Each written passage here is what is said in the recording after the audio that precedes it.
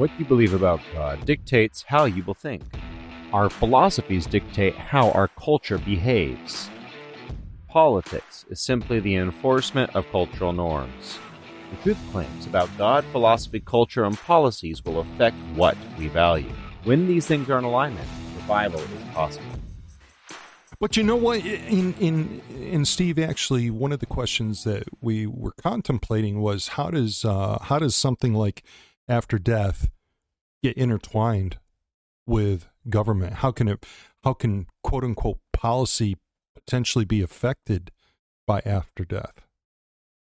So be thinking about that for a moment. I want you to think about it.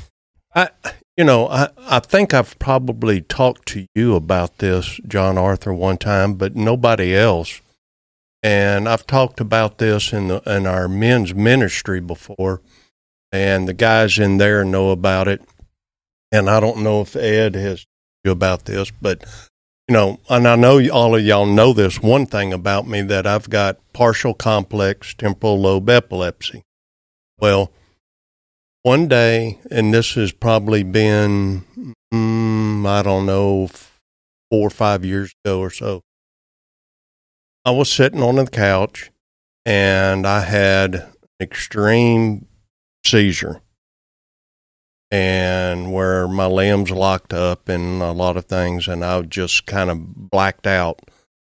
And all of a sudden, I was having this experience of all of these hands, these black hands were coming all over me, trying to grab me.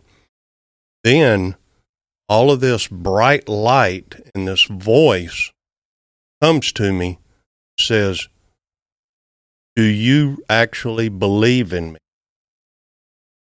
And I knew exactly who it was. He said it again. And I said, "I do believe." And he asked me again, and I told him again. And all of a sudden, poof, they were all gone. I could feel warmth of all of this light on me. Then all of a sudden, back off. And out of all of the seizures I've had over the past 20 years, the first time that has ever, I've never had never in my life have I experienced like. So was that before or after your salvation experience? After. Okay. Yeah, this was like 5 years ago. And I've done, I don't know why, I don't know what it was that brought that on, but, oh man. And see, these are things you cannot sit there and tell somebody they did not have that experience. You can't do that. I mean, I know there's a lot of people who want to dismiss it, but you're dismissing a lot of people. So overwhelming amount. So there's a good question in that. Are these people just hallucinating? And so I know that Mr. Charlie wanted to bring up a cut. If you could bring up the first cut from Mr. Charlie. And so this is Dr. Sabom at the beginning of the recorded live stream, and there's a key word that he uses in regards to this. Remember, it's early in his start of medical work in the public, and this is a very interesting comment that he makes here. Go ahead, Mr. Producer. We'll go to Dr. Long and then John. Well, this is when I was a cardiology fellow at the University of Florida, and it was a few months after publication of Life After Life. And there was a woman in the hospital, she was a psychiatric social worker, who showed me the book, Life After Life.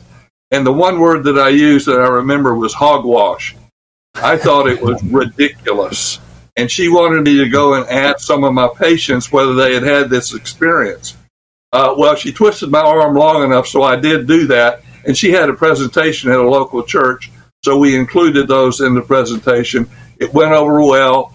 Sarah and I met together after that, decided to look at this more scientifically than Moody did in his book. And we did a 5-year study, interviewed 116 patients, and got the results and published it in 1982. Now, the thing that I think for me... So what's interesting there, he's dealing with a psychiatric person, and she wants him to start asking his patients. And he's thinking, wait a minute, what in the world? This is a bunch of hooey, and I'm not going to spend my time doing this. And yet, this is what compelled him into near-death experiences and actually eventually led to his salvation. So Wow. that's a commonality, by the way, that I'd like to just pull on that thread for just a second. That's a commonality with a lot of these people who go out to disprove Christ. There's a lot of them that come back as Christians. You look at Case for I was Christ. going to say Lee Strobel. You look at Cold Case Christianity, J. Warner Wallace.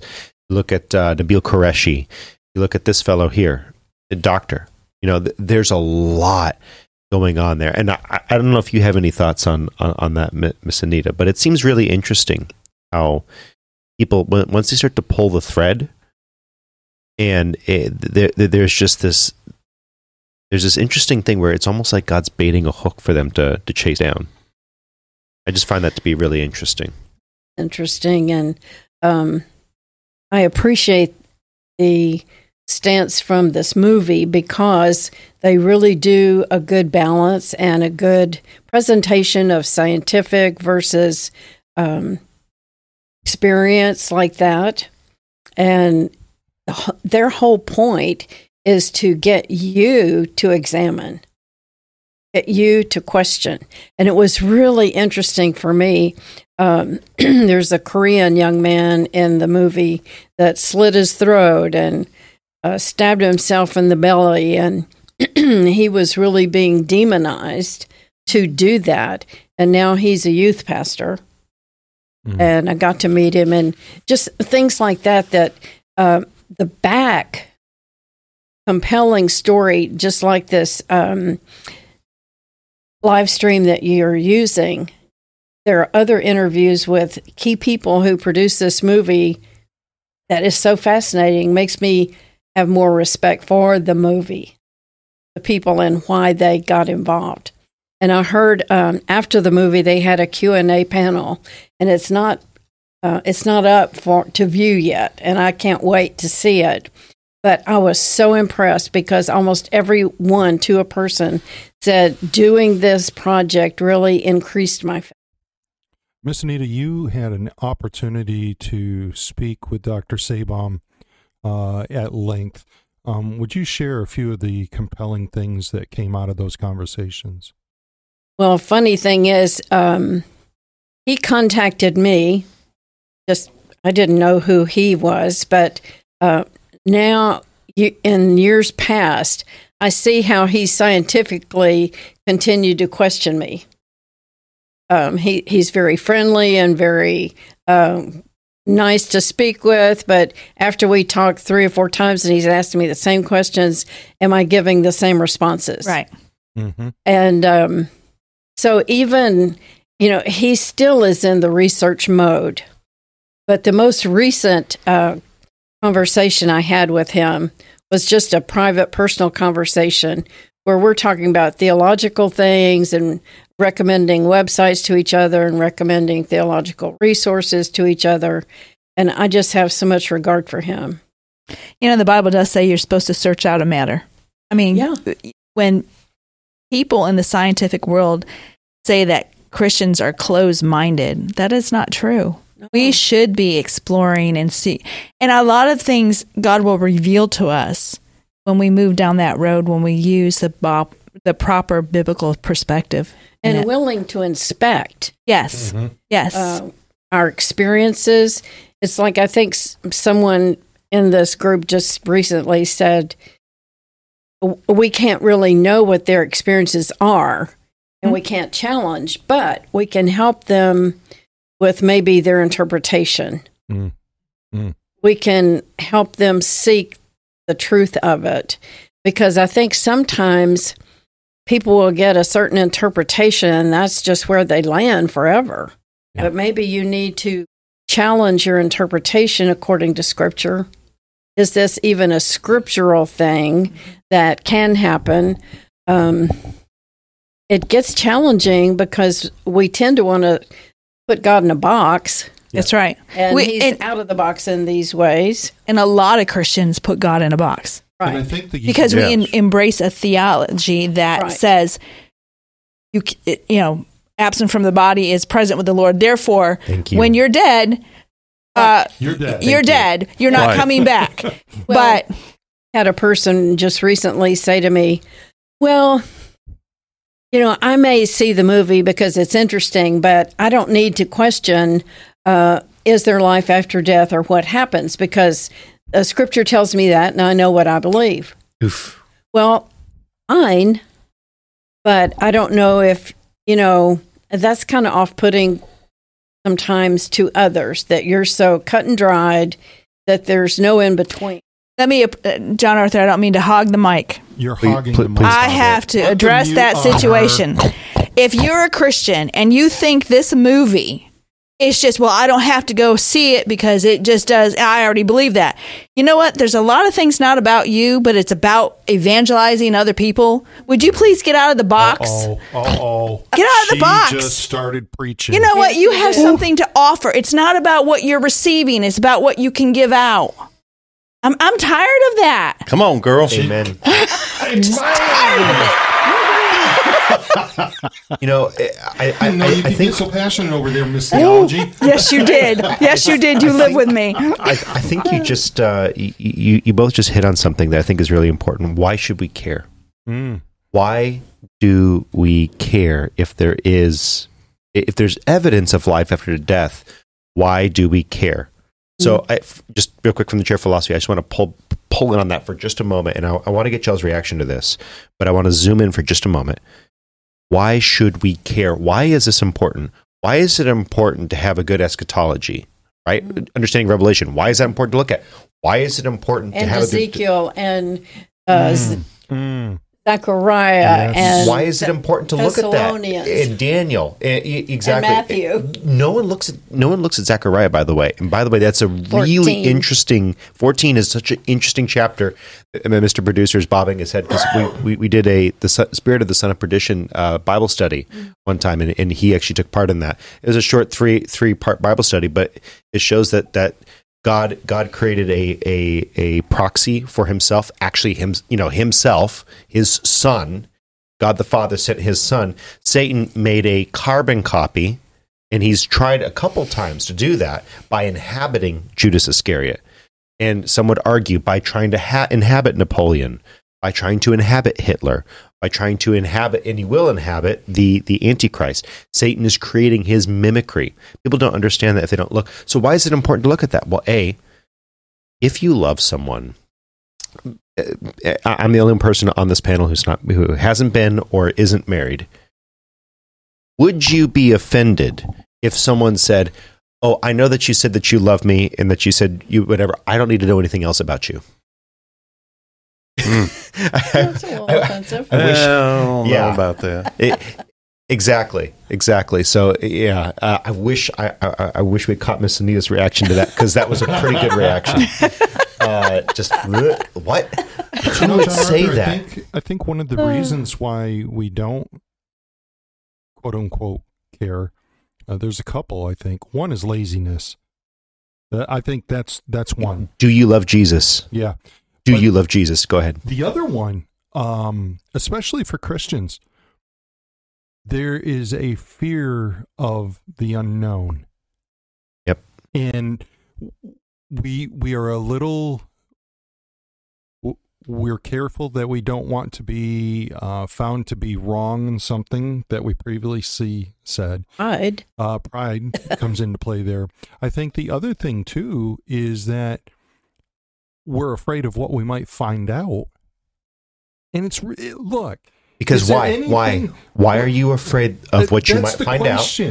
And let me tell you why. Let me tell you why I think, and verifiably true. Fact check true. Here we go. You ready? Because if you find something that does not comport with your worldview and your actions, you have to change.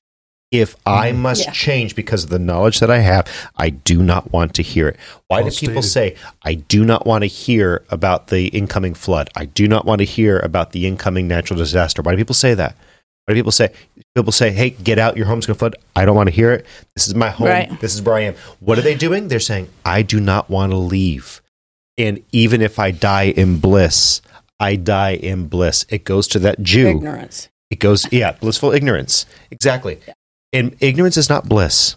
By the way, it is bliss while you don't know. And then once you find out, it's trouble. It's like that Jew that you were talking about who says, I met Jesus and I'm going to hunker down. Why? Because it's comfortable.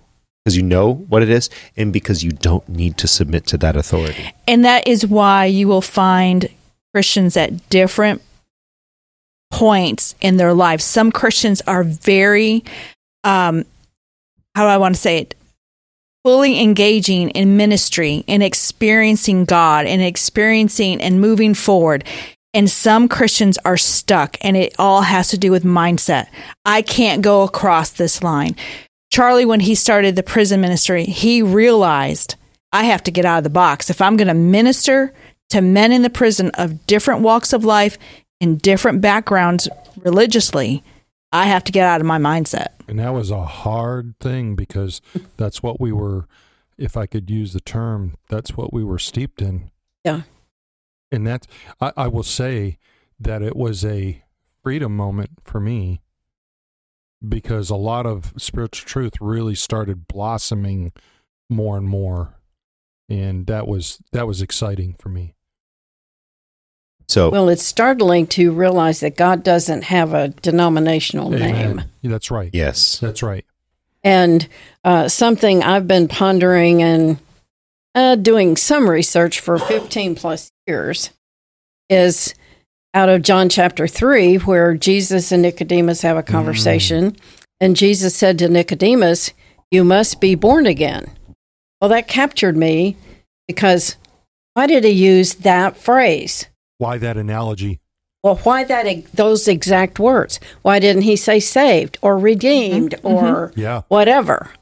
But he said born again. And Nicodemus understood him in a manner to reply, do I go back in my mother and come out again? But Jesus said no. And so they were talking about a birth experience. And later in the Gospels, Jesus said to some of the religious leaders, you are of your father, the devil. So I take that to say Jesus believes there's just two families in the world. There's God's family and there's Satan's family. And because of Adam, we're automatically in Satan's family. So you must be born again into God's family. And, I have so many thoughts about that. But that is, you don't ease into it. You don't float into it. Birth is birth.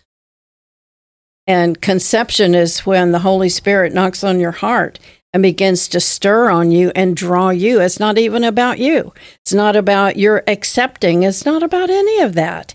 It is so simple, and I think we've made it very complicated. Indeed. And so I don't want to go too far down the rabbit hole. Yeah. But for those who are listening, just while we're pulling on that string, when you are born again, what is created? Your relationship with God. Yes, but the Bible specifically defines it as a new creation or a new creature. Right. What is that new creature? It's your alive spiritual. Alive through a marriage between you and Christ, a new creation. And that new creation... And it's actually a conception. Correct. It's you. You can't be a new creation without being conceived. It just take it and put it parallel to pregnancy and birth. it's once you understand that, It's amazing. once you understand that, and so this is how I explain soteriology to people in a short thing. And this is why it's so important. By the way, there's a reason for saying this in the Is There Life After Death podcast. So, real quick question. Some of you in here have heard me do this before, so I'm going to ask Miss Anita. It's really important to know this, but what is Jesus' death on the cross, biblically, what does Jesus' death on the cross have to do with your salvation? I'm going to answer that biblically, because here's a biblical view of soteriology, as best as I can put it. And tell us in the comment section, agree with me. But were Adam and Eve in the garden in Genesis 2, were they innocent? In Genesis 2, before the fall? Yeah. Were they clothed? Were they righteous? Yep. I would disagree. Oh. And here's why. Okay. And here's why. Genesis 3. So that's the important thing. That's the important thing. Were they righteous? So I would say not biblically, because the Bible defines that Perhaps there was no need for righteousness. Not yet. Yes. And so here's where their need comes in. In Genesis 3, the first time that we have recorded that they have a temptation, the first record, maybe there were before, don't know. First time that they're tempted, they fall. Are they innocent anymore? What is the first thing that they do after they realize? They hide and they Attempt to cover. They attempt to clothe themselves. But there's a problem with that. What does God do before they leave the garden? He clothed. With what? With An innocent, he sacrificed an innocent and covered animal. them. Yeah. He sacrifices an innocent animal to cover them. Of course, we know that the sacrifices weren't enough. We know that not a single person went to heaven till Christ led captives on his train, gifts to men coming out of Gehenna. Not Gehenna. Gehenna. Sheol. Hades. Sheol. So, Hades, correct. So, with that said, when there's a new creation formed, there's a question, how does that work? But let me ask you, are we naked in heaven? Yeah, I don't know. No. The Bible says we are clothed in The what? Righteousness of Of Christ. Christ. Yeah. We are clothed in the right. That's the picture that God was painting. He was saying, Yes. you must be clothed in the righteousness of an innocent.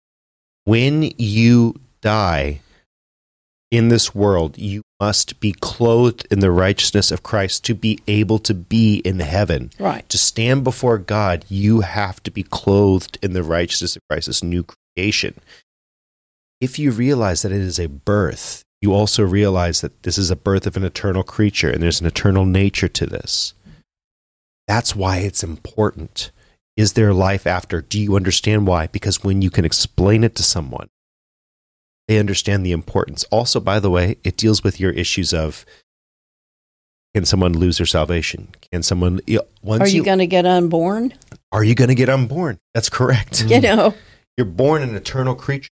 It's an amalgamation between you and Christ. Your soul, not your flesh, which still misleads you, and Christ form this new creature when you're clothed in his righteousness. You know, that's a really interesting thing that Anita has brought up.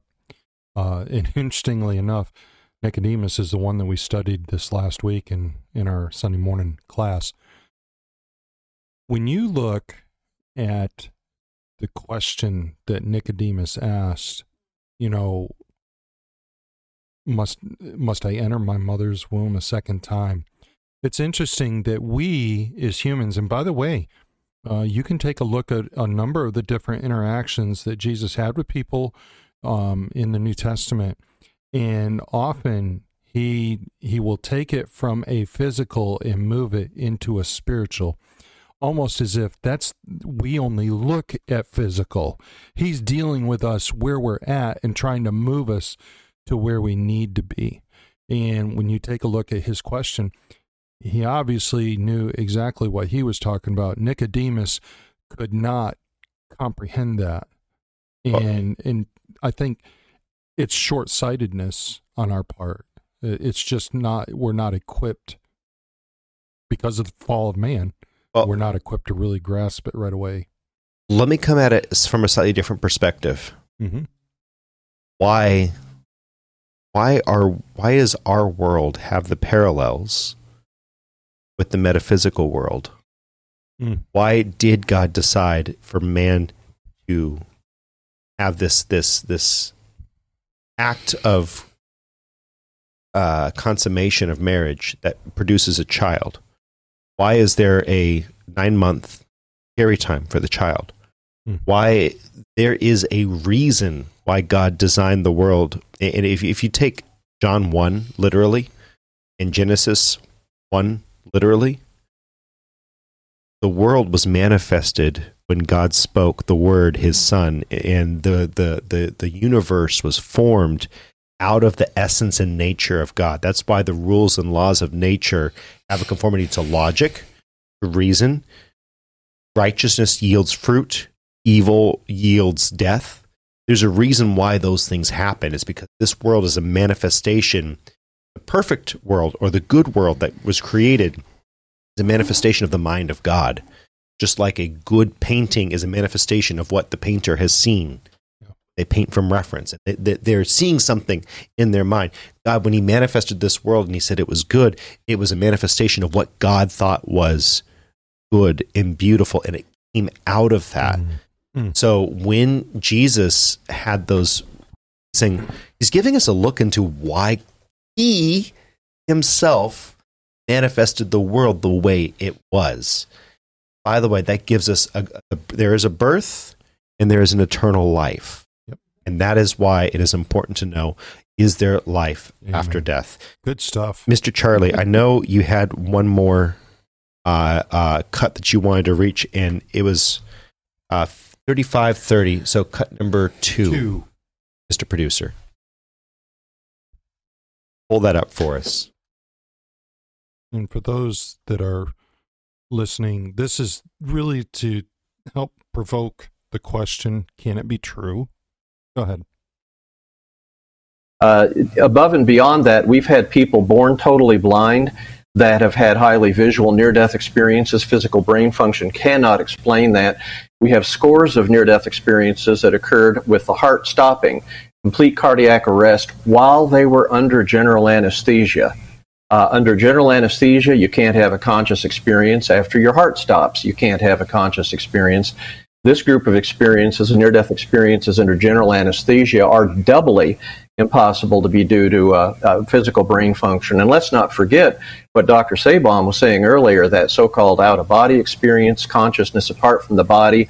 Yes, I agree, it's the soul, but what you can see and hear during a near-death experience, when they come back and check it out later, is almost invariably accurate down to fine details, even if they have that out-of-body experience, consciousness apart from the body, and they're observing things far from the physical body, far out of any geographical sensory awareness at all. We've had people bring back, many people bring back accurate observations hundreds of yards, even over a mile away from their physical body during the near-death experience. Pinpoint. That's important. That is huge. That is absolutely huge. Especially when you're talking about people that are blind. How does a blind person see the things that are around them? You'd have a very hard time refuting this kind of thing. I talked about the woman that was floating out of her body, and she observes things that only she could know. I'll give you an example. She gave the detailed markings on the top of the ambulance. She was on the first floor. She didn't see no top of ambulance. She hadn't climbed up on it earlier. That's the kind of thing that you're talking about. And there's other compelling things. 30 degrees, going 30 different generations. I mean, that's pretty incredible. Lines away from the family. So, it's stuff like that I hope, again, if you're really nervous about seeing the movie, that's okay. I would urge you to take a look at the recorded live stream and some of these other things that we've been talking about. There'll be other ones. Angel Studios, you can Google that. You can get online. They'll have links to that material. We are going to include the link to the recorded live stream for you. That's in the details below. But if you're nervous about going and seeing the movie, go ahead and give the recorded live stream a look. It's an hour long, and I promise you, you will not be bored. You will not be. Don't think that there's something that spoils your enjoyment for the movie. Absolutely, it enhances. Yes, correct. Yes. So I just want to say thanks to all you guys for jumping in on this podcast. I said this earlier. I'll say it again.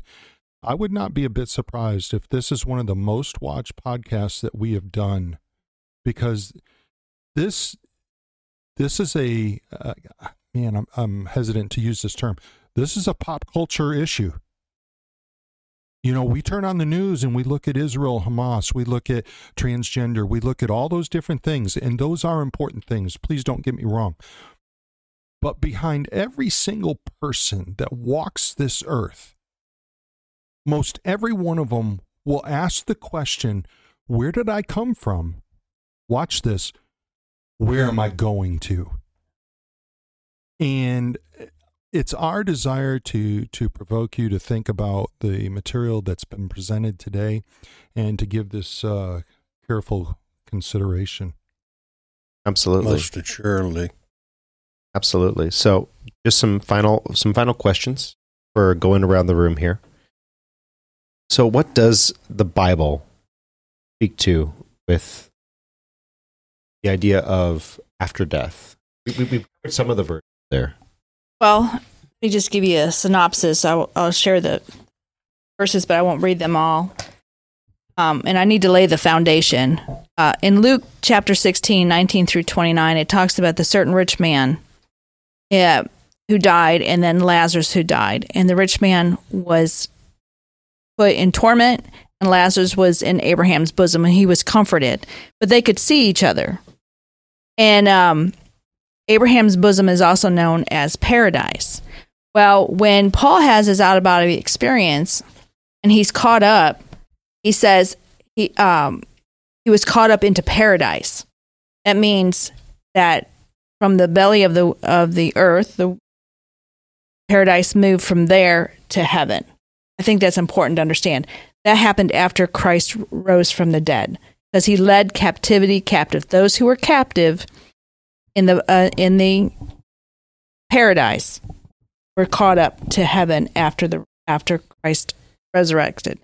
So, and then you have the experience of Paul in 2 Corinthians 5, 6, 7, and 8, where he's talking about we are always confident knowing that while we are at home in the body, we are absent from the Lord. But we are confident, I say, willing rather to be absent from the body, to be present with the Lord. And then Paul says in Philippians, for I am in a strait betwixt two, having a desire to depart and to be with Christ, which is far better. Nevertheless, to abide in the flesh is more needful for you. So I just wanted to establish where we get the idea of that we die and we go to heaven. And these are the verses that are some foundational. Outside of Lazarus, Paul, probably the next closest person to totally experiencing death and coming back.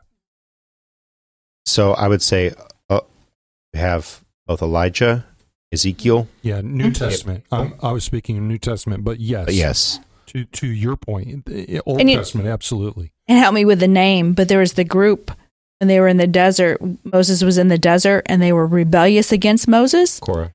Okay, and so the earth opened up and swallowed them up. I mean, they went straight to hell. I mean, there was, Yeah. So there are places in here to prove that there's life. And also that I've been, this was drilled into my head as a kid, to be absent with the body, from the body is to be present with the Lord. That's not what the Bible says. Specifically, that's a quote of 2 Corinthians 5, 5:8. And just to kind of pull that out, I'm going to pull up the Bible verse here. Oops. All right. Let's see if we're all right over there. Yep. Technical difficulty. So here is the verse here. We are confident, I say, rather to be absent from the body and to be present with the Lord. That's not what Paul's saying, is that we are confident and we're willing to be absent from the body and then to be present with the Lord. In that same letter, what does he say? 14 years ago, I know not when. Right. I'm caught up into the spirit, or into the third heaven. So that context does not mean. So people say to be absent from the body of the Lord, death is absence from. That's not what the Bible says. So for those of you who are fundamentalists, by the way, I came from a very, very, very much a fundamentalist background. Been there, done that. It's not biblical. Take your theology books and burn them. And then when you get done burning them, pick up the one thing that you should have read in the first place, which is the Bible. And if any of the value from the theology makes sense with the Bible, then you can explore it through the lens of the Bible. Mr. Producer said this one time. He says, some people come to the Bible with the lens of a commentary. And it messes with their heads. Yes. So you haven't quite So you said that that's not what that means, but you haven't given a definition of what it does it mean. So what does it mean? It says in 5:8. So that's a good question. In 5:8, I'll read the verse one more time.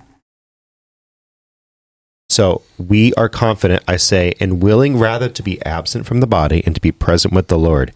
Wherefore we labor that whether present or absent, we may be accepted of him. What Paul is saying is there is short time on this earth to win souls and to glorify God. So I am confident that when I am absent from my body, I will eventually be. That's not even what he's saying. He's saying, I am willing to be absent from the body and to be present from the Lord. Those are two different things. Those are two different things. To be absent from the body does not mean that you are with the Lord. But he wants to be absent with the body and to be present with the Lord. Okay, so are you saying that there are those that are lost who are absent from the body and will not be present with the Lord? That's kind of where you're going? I think this goes those two are not. So we're making an assumption that when I read this, I'm just thinking of Christians. And you're saying we should not make that assumption because then a non-Christian can say, well, I died, so now I'm present with. That's not even what I'm saying, but you are 100% correct that is the problem with the fundamentalist thing. To be absent from the body is to be present with the Lord. The Bible doesn't say that. It says, Paul is saying, I am willing to be absent from the body. I'm willing to depart from this earth and to be present with the Lord. Those two aren't connected because some people are absent from the body for a short amount of time, but their spirit has not been caught up. God does not call them. But then some of them also go to hell, and they're not present with the Lord. They're in death and Hades, and they're not present with God. So to be absent from the body is not necessarily to be present with the Lord. The assumption and the almost always the exception, with small exceptions. If you're a Christian, you can take this to be, when I die, I will be present with God. That is true. Your body might be dead, and God may say, it is not your time, go back. And you are not going to depart from this world. Because it also says in the Bible, it is appointed for man once to die, and then the resurrection. Well, that judgment. Then the judgment, correct. Yeah, some of them are down there, treading flames to stay afloat in the lake of fire. Yeah, I'm not sure. I'm not sure if they can tread even, but it's a terrible that's picture. That's what they're trying to do. It's a terrible picture. Yeah. So with that said, that is really, really an important distinction, is that you can have a near-death experience. It does happen. It is real. So just pulling in from the chair philosophy here, why should it matter? This is, again, Mr. Charlie was the one who wrote this. Why should it matter if we believe in life after death? What are some of the dangers of the different views? So this is a question that he wanted to answer. And so anyone in here heard of annihilationism? By show of hands? Yep. Anyone heard of that? Okay. What is annihilationism? The belief that you cease to exist. Well, I mentioned it earlier in the podcast, in part one of this podcast. Annihilationism doesn't work because it says the smoke of their torment will go up before the Lamb and his angels forever and ever, in Revelations 14:9, I believe. That is not an annihilation. By the way, that should make every single one of us more urgent. Yep. More urgent in our tenor with the unbeliever. Okay, that's one. Two, the idea that all dogs go to heaven. That there's a universalist. There's a universalist. I thing. disagree. and I know Mr. Palmer was tempering. So you're a me mostly earlier. mostlist. There are some dogs that deserve to go to hell. There's some dogs that didn't make it. So the idea that all people, just Okay, I'll go with that. just in case we, what? Not your dogs. Your dogs are going to hell. Is that what you're saying? Yeah. My dogs are going to heaven. All of mine did. Mr. Producer's like, okay. But that idea goes in the face of, in the smoke of their torment will go up forever and ever. I'm not basing my view of hell based on that one verse, but it is an important verse. It says that all of those who worship the beast and took his mark will be thrown in. There is a place where you will not enjoy, where the worm doesn't die, where it's eternally dark, and where there's flames. How all of that makes sense? It doesn't. I think there's a literal place, but I think it's so much worse than you could possibly imagine. And the state is terrible, so it does matter what you think about that. Yeah. And we really should be urgent about it. And so to your point, Miss Anita, I think when we have people who have lost the narrative and there's no interest, and it's a form of apathy. Right. Yes. And I think that's sad. So just kind of moving into that, why should people go and video on demand this or watch it in theaters if it's still playing when this airs? Why should people go and see the After Death movie? Well, I Why think is that it important? stirs up your curiosity, for one thing. If you haven't thought about it at all, then it's interesting. It's, unique. So I can see where, people might not have any feeling about it one way or the other, but if they will not come out unchanged.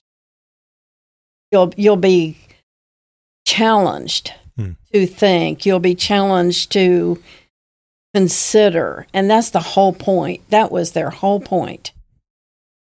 I know the film has been criticized for not giving an open call to salvation or whatever, but that was not their point. Yeah.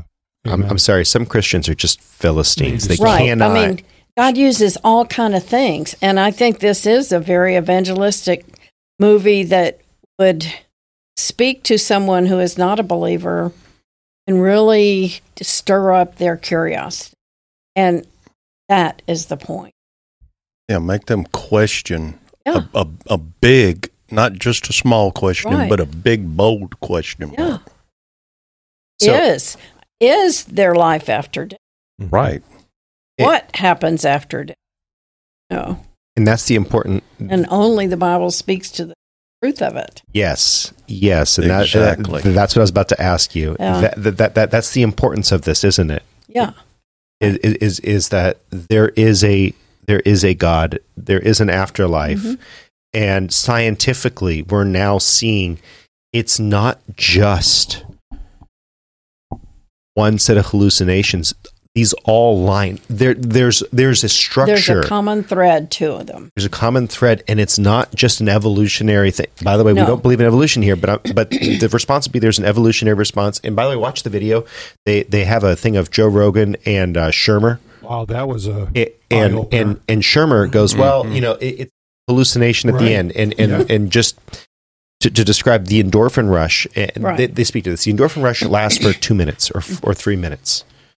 It's a runner's high. You would get over that. Not 47 minutes like my father was, Yep. dead on the slab. Yep. Dead.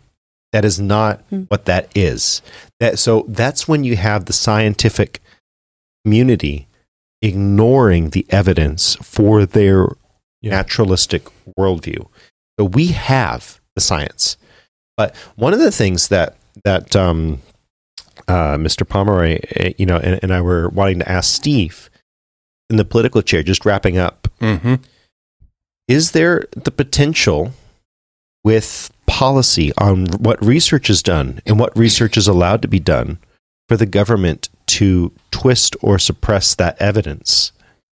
And how have we seen that sort of happening towards No Way Back for severely injured people? Does anyone here remember Terry Schiavo? Yeah, I was going to say Terry Schiavo was your poster child. How is the government? How should we as Christians influence the government on that? Well,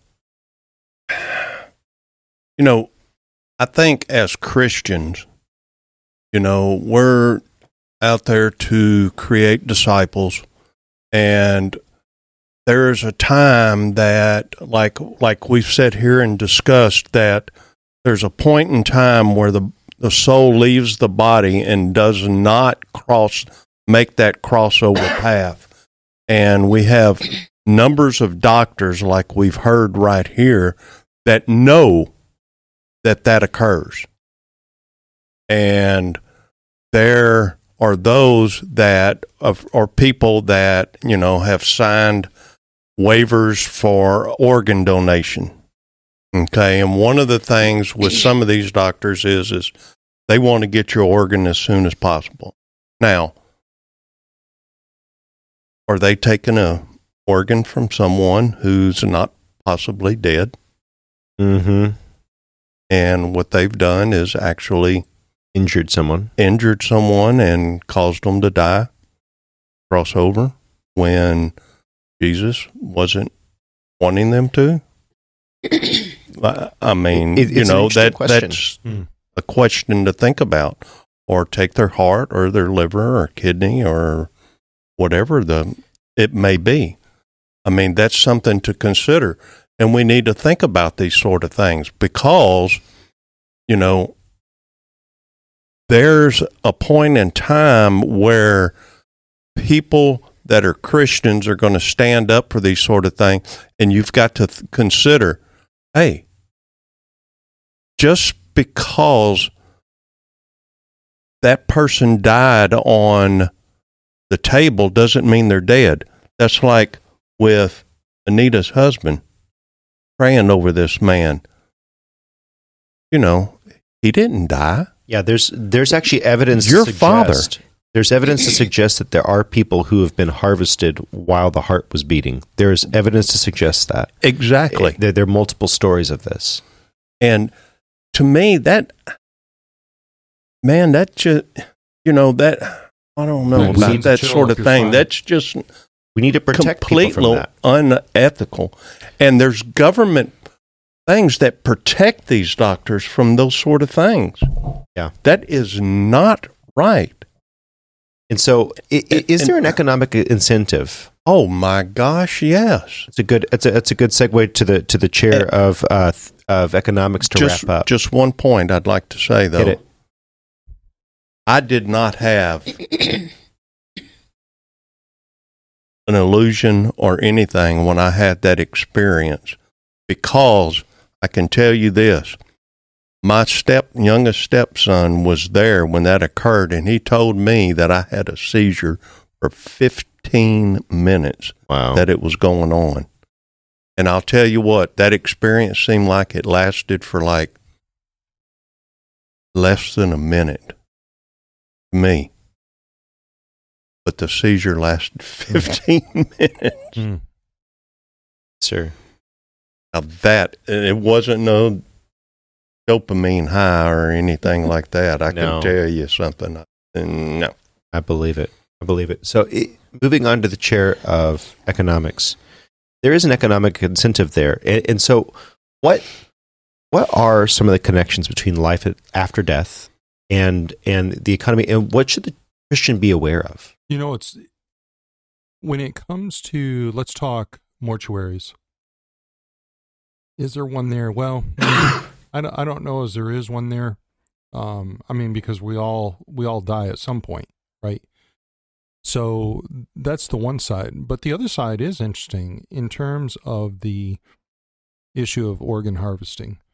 And boy, there's a topic that we could do on a podcast. If there was an economic issue, it might be that one.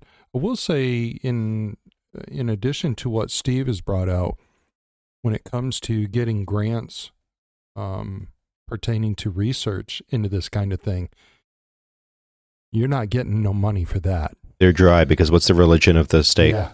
Mm-hmm. So that I would say that politically there's I won't call it censoring, direct censoring. I'll call it indirect censoring to keep you from getting to a point where you could publish something. But in terms of the economics, outside of organ harvesting, I'm not sure there is any other one. Organ harvesting is an important one, no doubt. But I would call that more of I'm going to call that more of an underground market that is starting to become more of above ground. Indeed. And on the note of economics, the one thing that we often talk about here is the value of human life, the value of spiritual life. Yes. So make sure that you are investing into the life of someone, because there's only a matter of time before they pass. And by the way, it says that he who wins souls to heaven, is wise. It's wise. There's also, there's a lot of value in God's sight for you doing that. So make sure that that's what you're about. With that said, thank you for listening and watching to this 2-part podcast. Like, comment, share, subscribe, all that good stuff. Like we said earlier in the first part of this podcast, the first week that this played, it looks like YouTube has lifted the ban. Awesome. Thank you for hanging around. By the way, thank you for over 200,000 downloads on audio. Thank you. Exactly. So thank you guys for listening. Please keep sharing anywhere where podcasts are listened to. And Rumble, almost 90 subscribers. All right. So some of those videos on Rumble have really taken off. Black Hebrew Israelites are really interested in. Yeah. And I will say this, folks, if you are trying to watch on Rumble, you really need to go to the channel. Yeah. To look for the videos. I've tried this and doing a search, and their search engine is not near as good. They're working on it. Yeah. They're working on it. Actually, I just want to point people to the channel. You'll find the videos there. Actually starting to do some work with Rumble for a client of mine. So maybe we'll have a talk with them. Man. I would love to, nice. Anyway, yeah. we'll you can we'll get it there. Look it up at Further Every Day. And by the way, on the X, which we can't call it Twitter anymore, it's the X, at Further Every Day. Elon Musk assassinated Twitter. He killed the bird. He shot it with his BB gun, and he planted X on the corpse of it. And that's where we are. He put an X on the spot. So at Further Every Day, look at the shenanigans from Clint and I over there. With that said, thank you so much for listening. We love you. We got nothing else for you. Have a good day. Bye. Bye. Okay, last thing. If you're still here, we put you to sleep, or you are a super listener. Going around the room, we did not do anything for the first part of this, but for the second part, I want to ask you, how do you want to die? In my sleep.